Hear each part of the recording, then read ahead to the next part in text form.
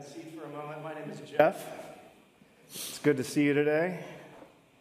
I serve primarily up at our Edmonds Expression, but it's always my privilege and my pleasure to be here with you in this way as we open our Bibles together. And as we continue this journey through the book of Luke, chapter 8 is where we're landing today, right in the middle of it. Luke chapter 8, verses 16 to 21. So if you have your Bibles, head on over in that direction if you'd like to follow along. So let's read the passage for today, and then let's spend some time talking about it. Luke chapter 8, verse 16 says this: "No one, after lighting a lamp, covers it with a basket or puts it under a bed, but puts it on a lampstand so that those who come in may see its light. For nothing is concealed that won't be revealed, and nothing hidden that won't be made known and brought to light. Therefore, take care how you listen. For whoever has, more will be given to him, and whoever does not have, even what he thinks he has will be taken away from him." Then his mother and brothers came to him, but they could not meet with him because of the crowd. He was told, "Your mother and your brothers are standing outside wanting to see you."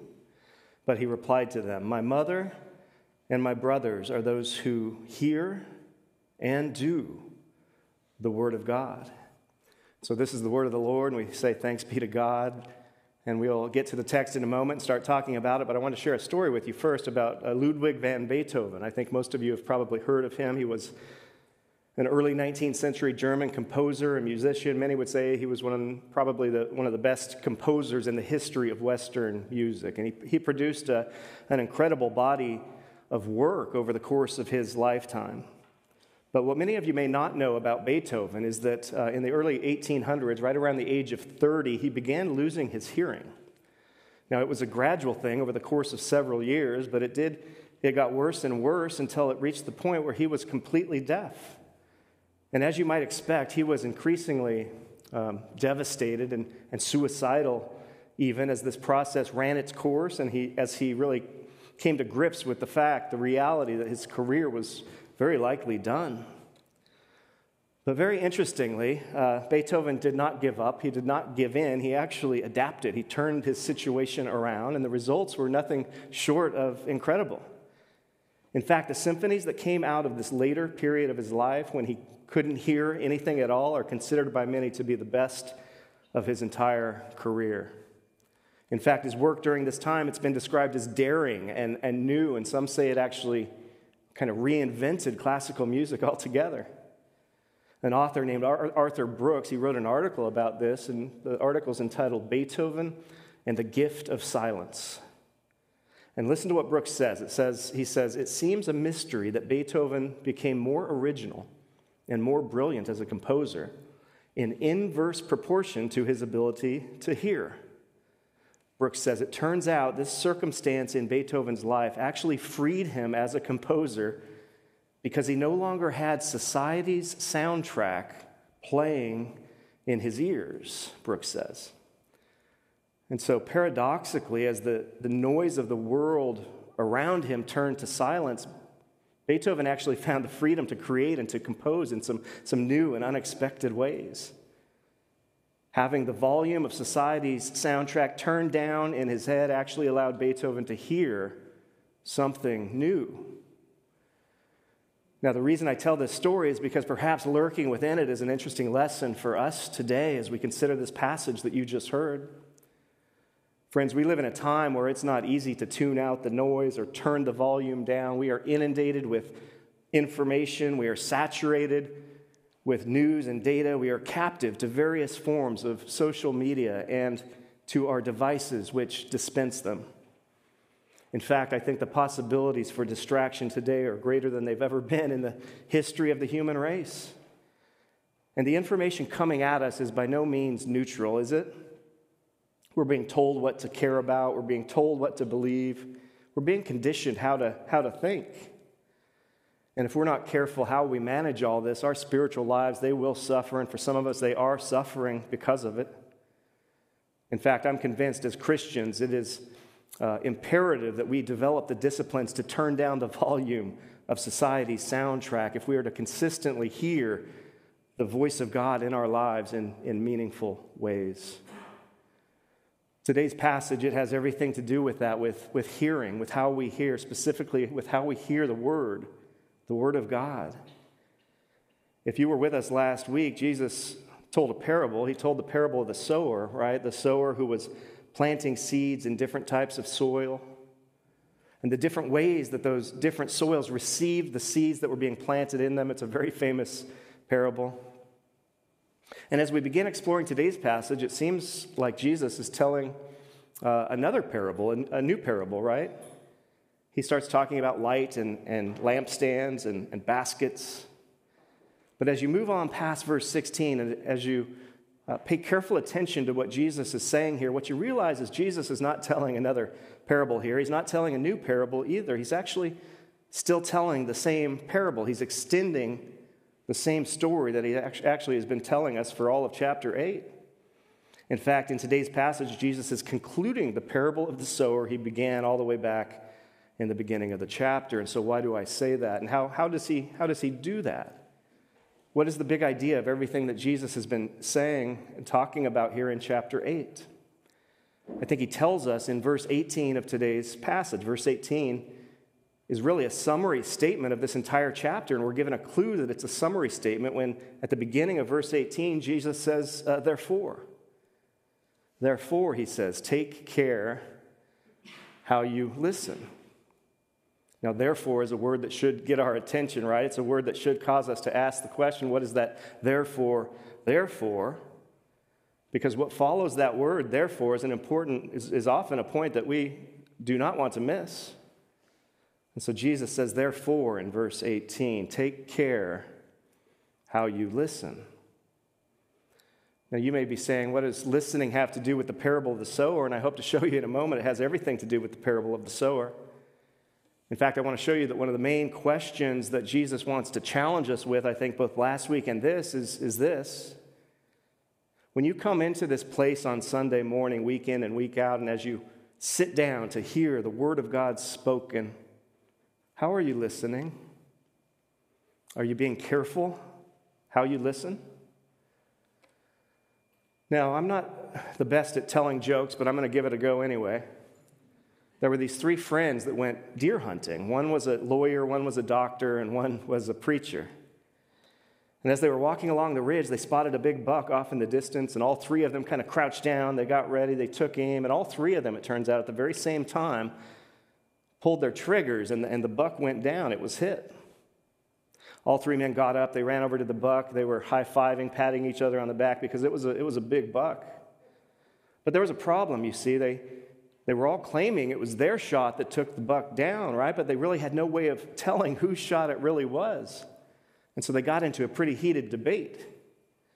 And after this went on for some time, a game warden happened to walk up and ask them what the problem was. And the doctor, he said, well, we're debating who shot the buck. It's not clear whose shot brought the buck down. Now, the game warden took a careful look at the buck. He walked around and inspected the buck, and then he took a careful look at these three men, and he said to them with a certain confidence, the preacher shot the buck. And the doctor and the lawyer, they said, wait, what? How do you know that? The warden said, that's easy. Of course it was the preacher. Can't you see? The bullet, it went in one ear and out the other. Jesus, in verse 18, says, take care how you listen. Are you doing that?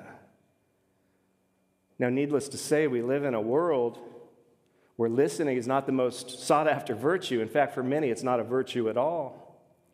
In college, I remember there were many courses you could choose from in communications, right? Speech communication, written communication, and there were entire degrees dedicated to these studies. But what I don't recall ever seeing or hearing about was a class or a degree on listening. Now, if you get on Amazon or go to Barnes & Noble and look for a book on how to speak effectively, how to express yourself, how to influence others as a result, you'll find whole sections on that. But what you don't really ever find is any corresponding section on how to be a careful listener. Now, one of the reasons for that is in this world and in most every earthly kingdom, the way you obtain power and influence is not by listening, but by talking, right? Sometimes the louder, the better. Power is often secured in this world not by being good at listening, but by getting good at getting others to listen to you. But what Jesus says in this passage, and what the Bible as a whole says too, I think, is that the kingdom of God is different when it comes to this. Where you find power in the kingdom of God is not by talking, but by listening, by hearing. Take care how you listen, Jesus says.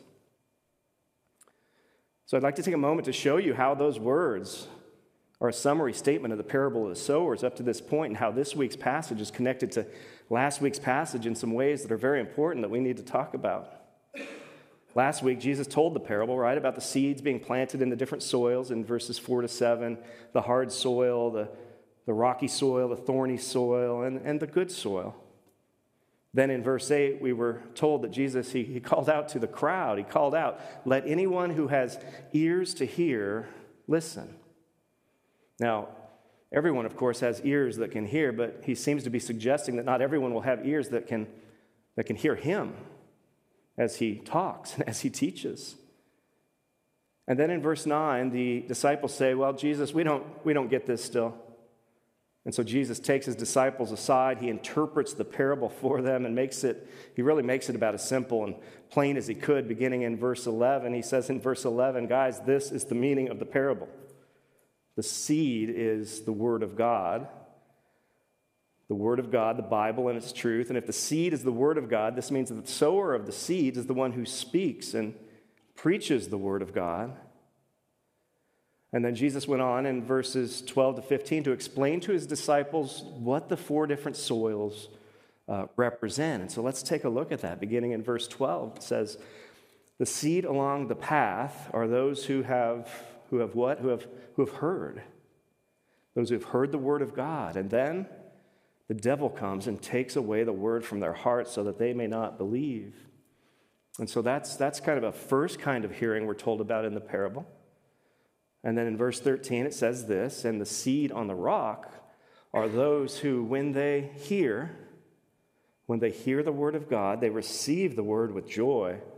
But having no root, these believe for a while and fall away in a time of testing." And so that's a second kind of hearing the word of God. Verse 14 says, "As for the seed that fell among the thorns, these are the ones who, when they have heard the word of God, go on their way and are choked with worries, riches, and the pleasures of life, and they produce no mature fruit." So that is clearly a third kind of hearing. In verse 15, "But the seed in the good ground, these are the ones who, having heard the word with an honest and good heart, hold on to it, and by enduring produce fruit." And so there's a fourth kind of hearing. This parable is all about hearing the word of God, just like you're doing right now. 4 different ways of hearing the word that can give rise to 4 different ways of living for you and I and every other Christian. And so what type of hearer might you be today? Preaching the word of God is one thing, and it is crucial, but hearing the word of God is another, and it is just as crucial. And that's what this text is about. There's nothing in this text about effective preaching. It's all about effective hearing, right? And this, I think, is why Jesus says in verse 18, this is why I say it's a summary statement, when he says, "Therefore, take care how you listen."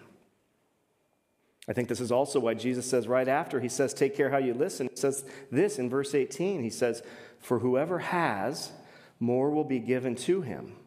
And whoever does not have, even what he thinks he has will be taken away from him." And so what does that mean? Jesus is again referring back to the last week's soils that we just talked about, right? Think about this with me. The first soil, they heard the word, right? They think they have the word, but the devil snatches it away. What they think they have is taken away. The second soil, they heard the word too. They think they have the word, and they're excited about it, but they have no root to sustain them in time of trial or temptation. And so when the trial comes, what they think they have is taken away. The third soil, they heard the word too. They think they have the word of God, but then when the worries and the riches and the pleasures of life come, what they think they have is taken away, and they fail, it says, to bear fruit. But then the fourth soil, verse 15, they heard the word too, but they heard it with a good and honest heart, we're told, and the opposite comes true. They produce fruit 100 times what was sown, it says. So if you hear the word of God with a good and honest heart, Jesus says you will not only bear fruit, we're also told more will be given to you.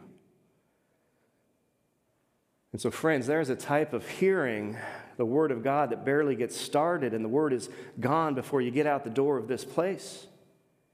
There's a type of hearing that lasts until a hard time in life comes, and then you turn from God, seeking to hear other messages from other messengers.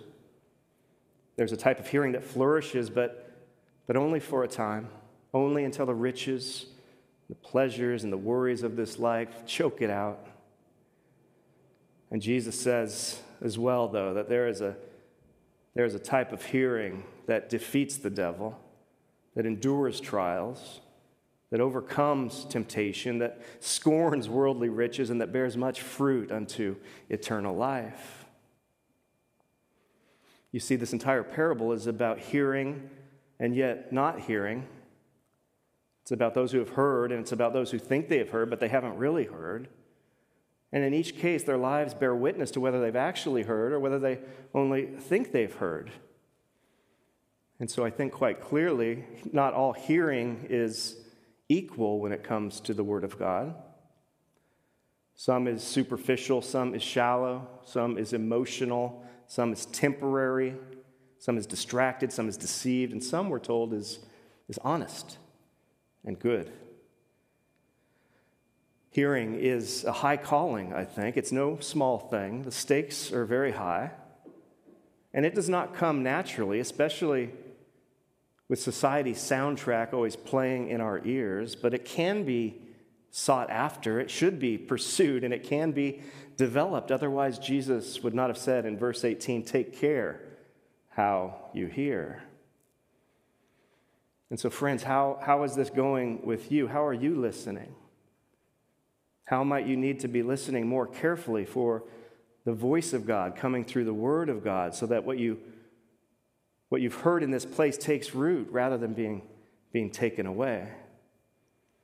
And we'll talk in a moment about some practical ways to approach this. But first, as we continue on in this passage, we're going to see Jesus teaching us that not only is hearing the Word critical to our spiritual condition, but doing the Word is critical too. We need to be both hearers and doers. After telling the parable and telling the crowd, be careful how you listen, we're told in verse 19 that Jesus' family came up. His mother and his brothers were trying to make their way to him, but it says the crowd was too big. They couldn't get to him. But it says someone got word to Jesus, and they said to Jesus, "Your mother and brothers are over there, and they want to see you." And in verse 21, Jesus replied to them in this way. He said, "My mother and my brothers are those who hear and do the word of God." Now, I don't think Jesus is disrespecting his family here. I think he's just making clear to his followers that he's come to create a different type of family, a spiritual family. And he's also making clear that those who are truly part of that family are those who not only hear the word of God, but those who also do the word of God. They do something about what they hear. They are both hearers and doers. Because hearing alone is not enough. Hearing is one thing, and doing is another. And Jesus said, if you're part of my family, both will be happening, both need to be happening, or you may be deceived about what you think you have. We actually see some very interesting things being said in other parts of the Bible, the New Testament in particular, about hearing and doing the word. There's a moment late in the Sermon on the Mount in Matthew chapter 7 where Jesus says this in verse 21. He says, "Not everyone who says to me, 'Lord, Lord,' will enter the kingdom of heaven, but only the one who does the will of my Father in heaven." And then a couple of verses after saying that, Jesus continues the same thought as he brings the entire Sermon on the Mount to a close. Listen to what he says beginning in verse 24. "Therefore, everyone who hears these words of mine and acts on them will be like a wise man who built his house on the rock. The rain fell, the rivers rose, and the winds blew and pounded that house. Yet it didn't collapse because its foundation was on the rock. But everyone who hears these words of mine and doesn't act on them will be like a foolish man who has built his house on the sand. The rain fell, the rivers rose, the winds blew and pounded that house, and it collapsed. It collapsed, it says, with a great crash. And I do think Jesus is addressing the unbeliever here who fails to respond to the gospel. But perhaps even more so, I think his words are directed at people who hear the word of God over and over again, just like us, but who don't put it into practice. And Jesus says you're building your house on sand if that is the case. Now, there are many in Christian circles who will say that you can accept Jesus and be a follower of Jesus and hear many sermons about Jesus without really obeying Jesus, without doing anything about what you hear. He's all about grace, right? He loves me for exactly how I am. And he is all about grace, and that is true, and that is quite incredible to think about. But passages like these say at the very same time that obedience is not optional. That's not how this works if you're truly his follower. The Apostle James puts it quite bluntly in James chapter 1, verse 22. He says, "But be doers of the word and not hearers only, deceiving yourselves. Because if anyone is a hearer of the word and not a doer, he is like someone looking at his own face in a mirror. For he looks at himself, goes away, and immediately forgets what kind of person he was. But the one who looks intently into the perfect law of freedom and perseveres in it and is not a forgetful hearer, but a doer who works, this person will be blessed in what he does." And verse 22 is really the theme verse of the entire book of James. Don't merely listen to the word and so deceive yourselves. Do what it says, right? And if you're not, you're really forgetting who you are. Be a doer, it says, and it also says you'll be blessed in what you do if you're a doer, and that's interesting. Some of you may be wondering, Jeff, are you saying that God's blessing in my life is conditioned on my obedience to what Jesus says?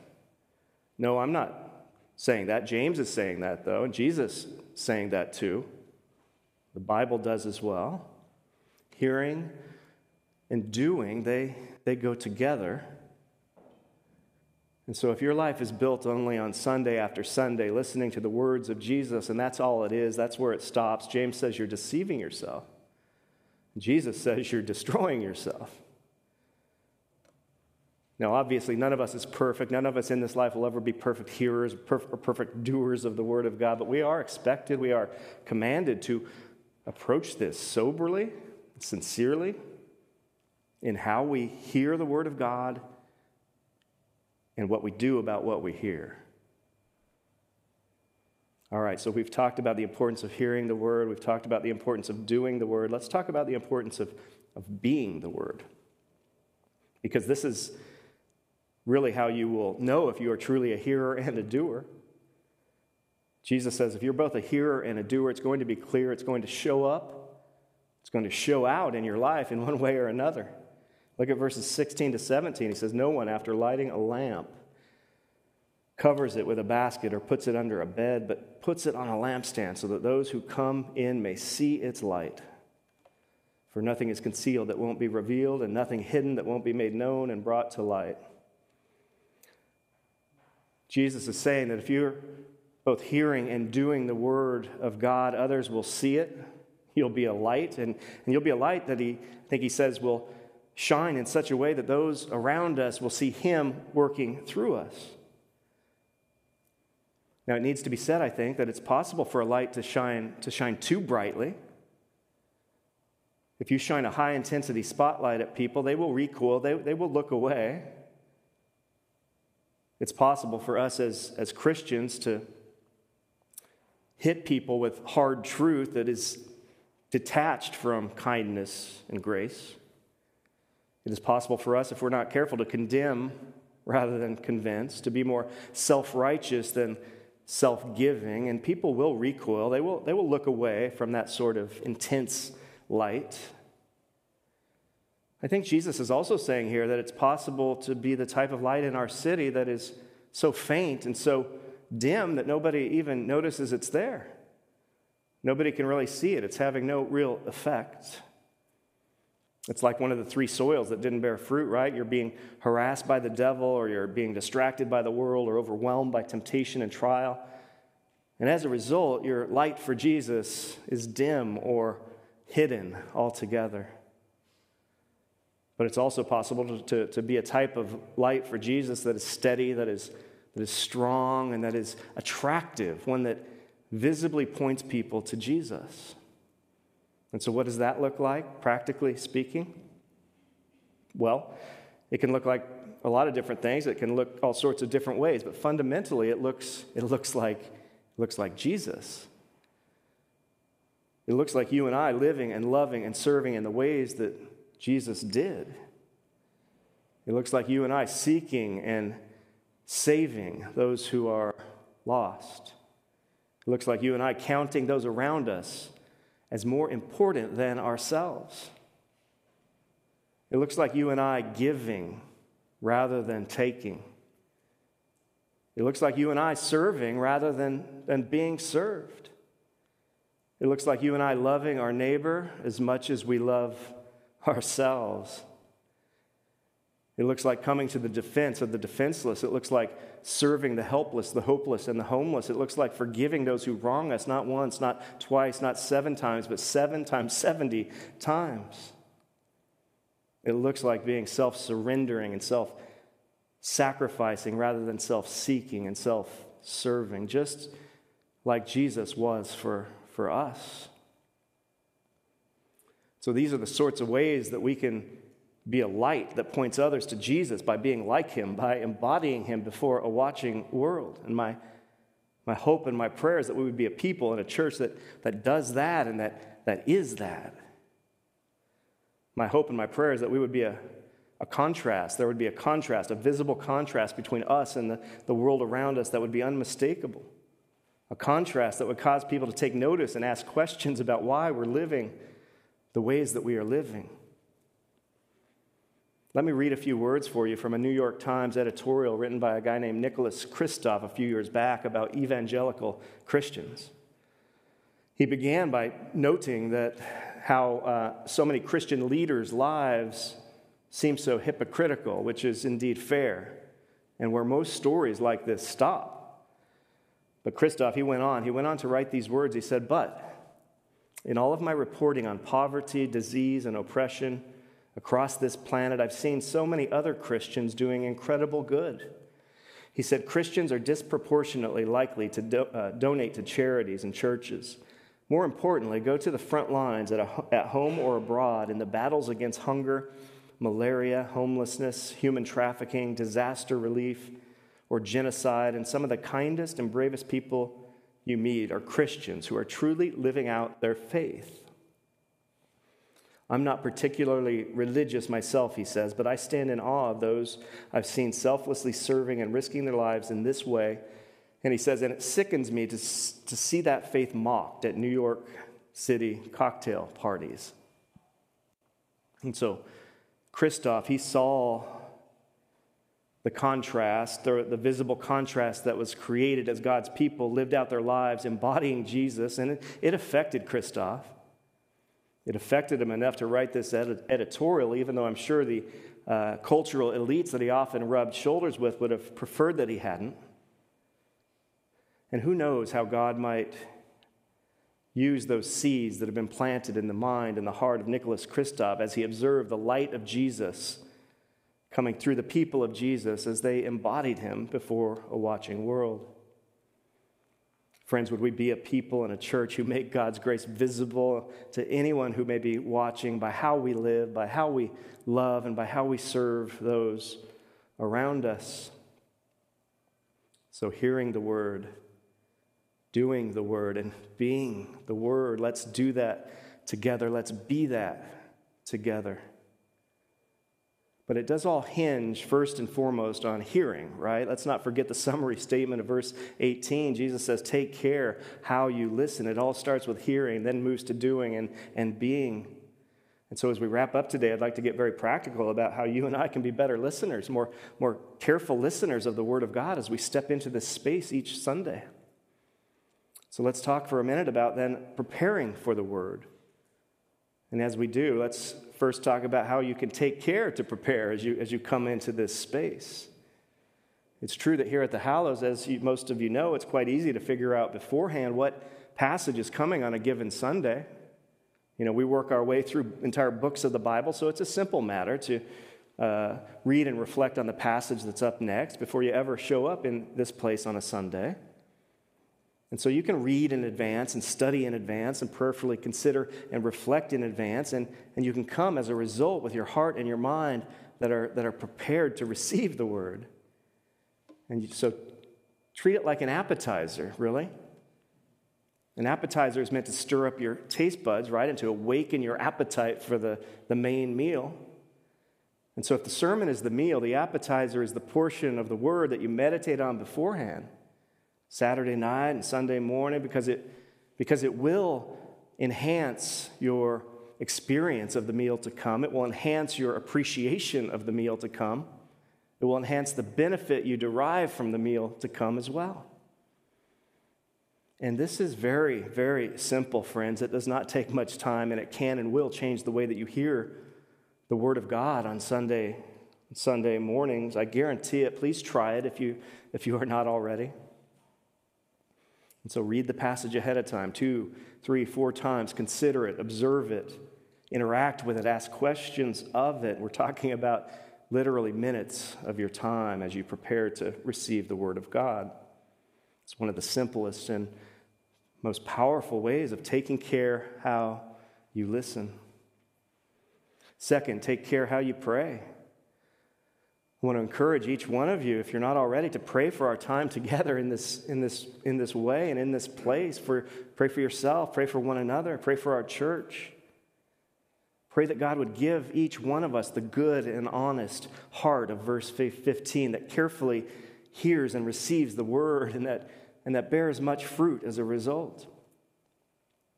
The Bible is quite clear that we have a part to play in this, a part to play in preparing our hearts for this, but it's equally clear as well that it's a gift of God's grace that we need to be asking Him for. And so we should be asking and seeking and knocking, Lord, give me a heart for you. Give me a good and honest heart. Give me a soft and receptive heart. Give me a humble and teachable heart, please, God. 3, take care how you participate when you do show up. When you show up in this space and in this place on Sunday mornings, are you distracted? Are you tired? Are you running late? Are you frazzled? Or are you ready? Are you being intentional as you prepare to worship the Lord and to hear from Him? I do know, life is messy. This is not always easy, but consider how you approach this time together.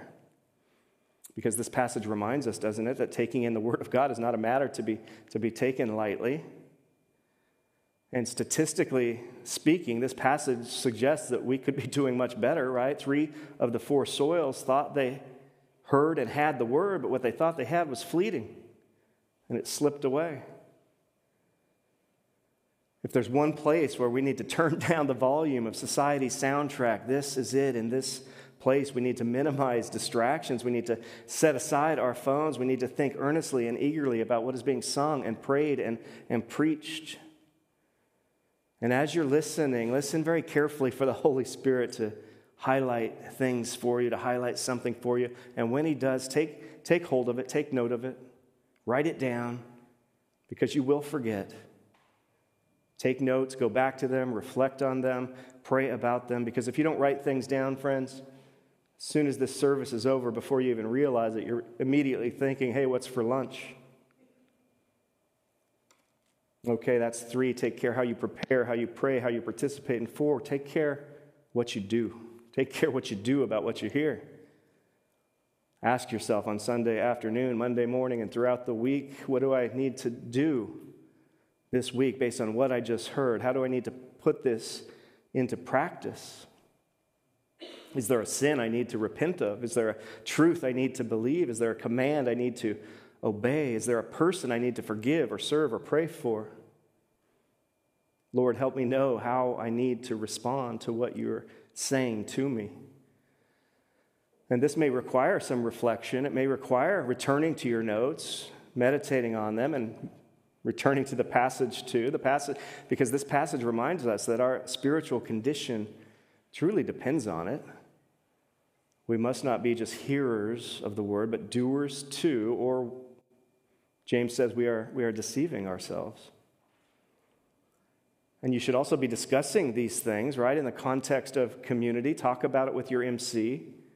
Work it out, apply it. That's what our MCs do. We discuss the sermon from Sunday, the passage from Sunday, and we apply it to our lives in tangible ways. Because if there is no doing, if all you have is information and no transformation happening, your light for Jesus will be dim or not visible at all. And that's what Jesus is saying here, isn't it? He's saying if you want your light to shine for me, you need to listen carefully. You need to put it into action. You need to put into action that which God gives to you. And so hearing the word and doing the word and being the word, that's the pattern that we're given here. And so let's do this together, friends. Let's be this together. Let's pray. God, we thank you for the ways that you remind us through your scriptures and by your Spirit that our faith and our journey with you should never be passive. God, we acknowledge that your word, as we hear it, is intended to evoke action. And that action is intended to showcase your goodness and your grace to a watching world. God, show us, help us where we need to be listening more carefully, where we need to be doing more faithfully, and how we might shine more brightly for your glory, for our joy, and for the good of our city. In Jesus' name, amen. So this is the time in our gathering, as I think you all know, where we partake in the Lord's Supper together, and I'm just going to encourage you over these next few minutes to reflect upon the things we've talked about, to consider what you've heard and what you may need to do about what you've heard as we worship together and as we consider the body of Christ given for us and the blood of Christ shed for us. Thank you.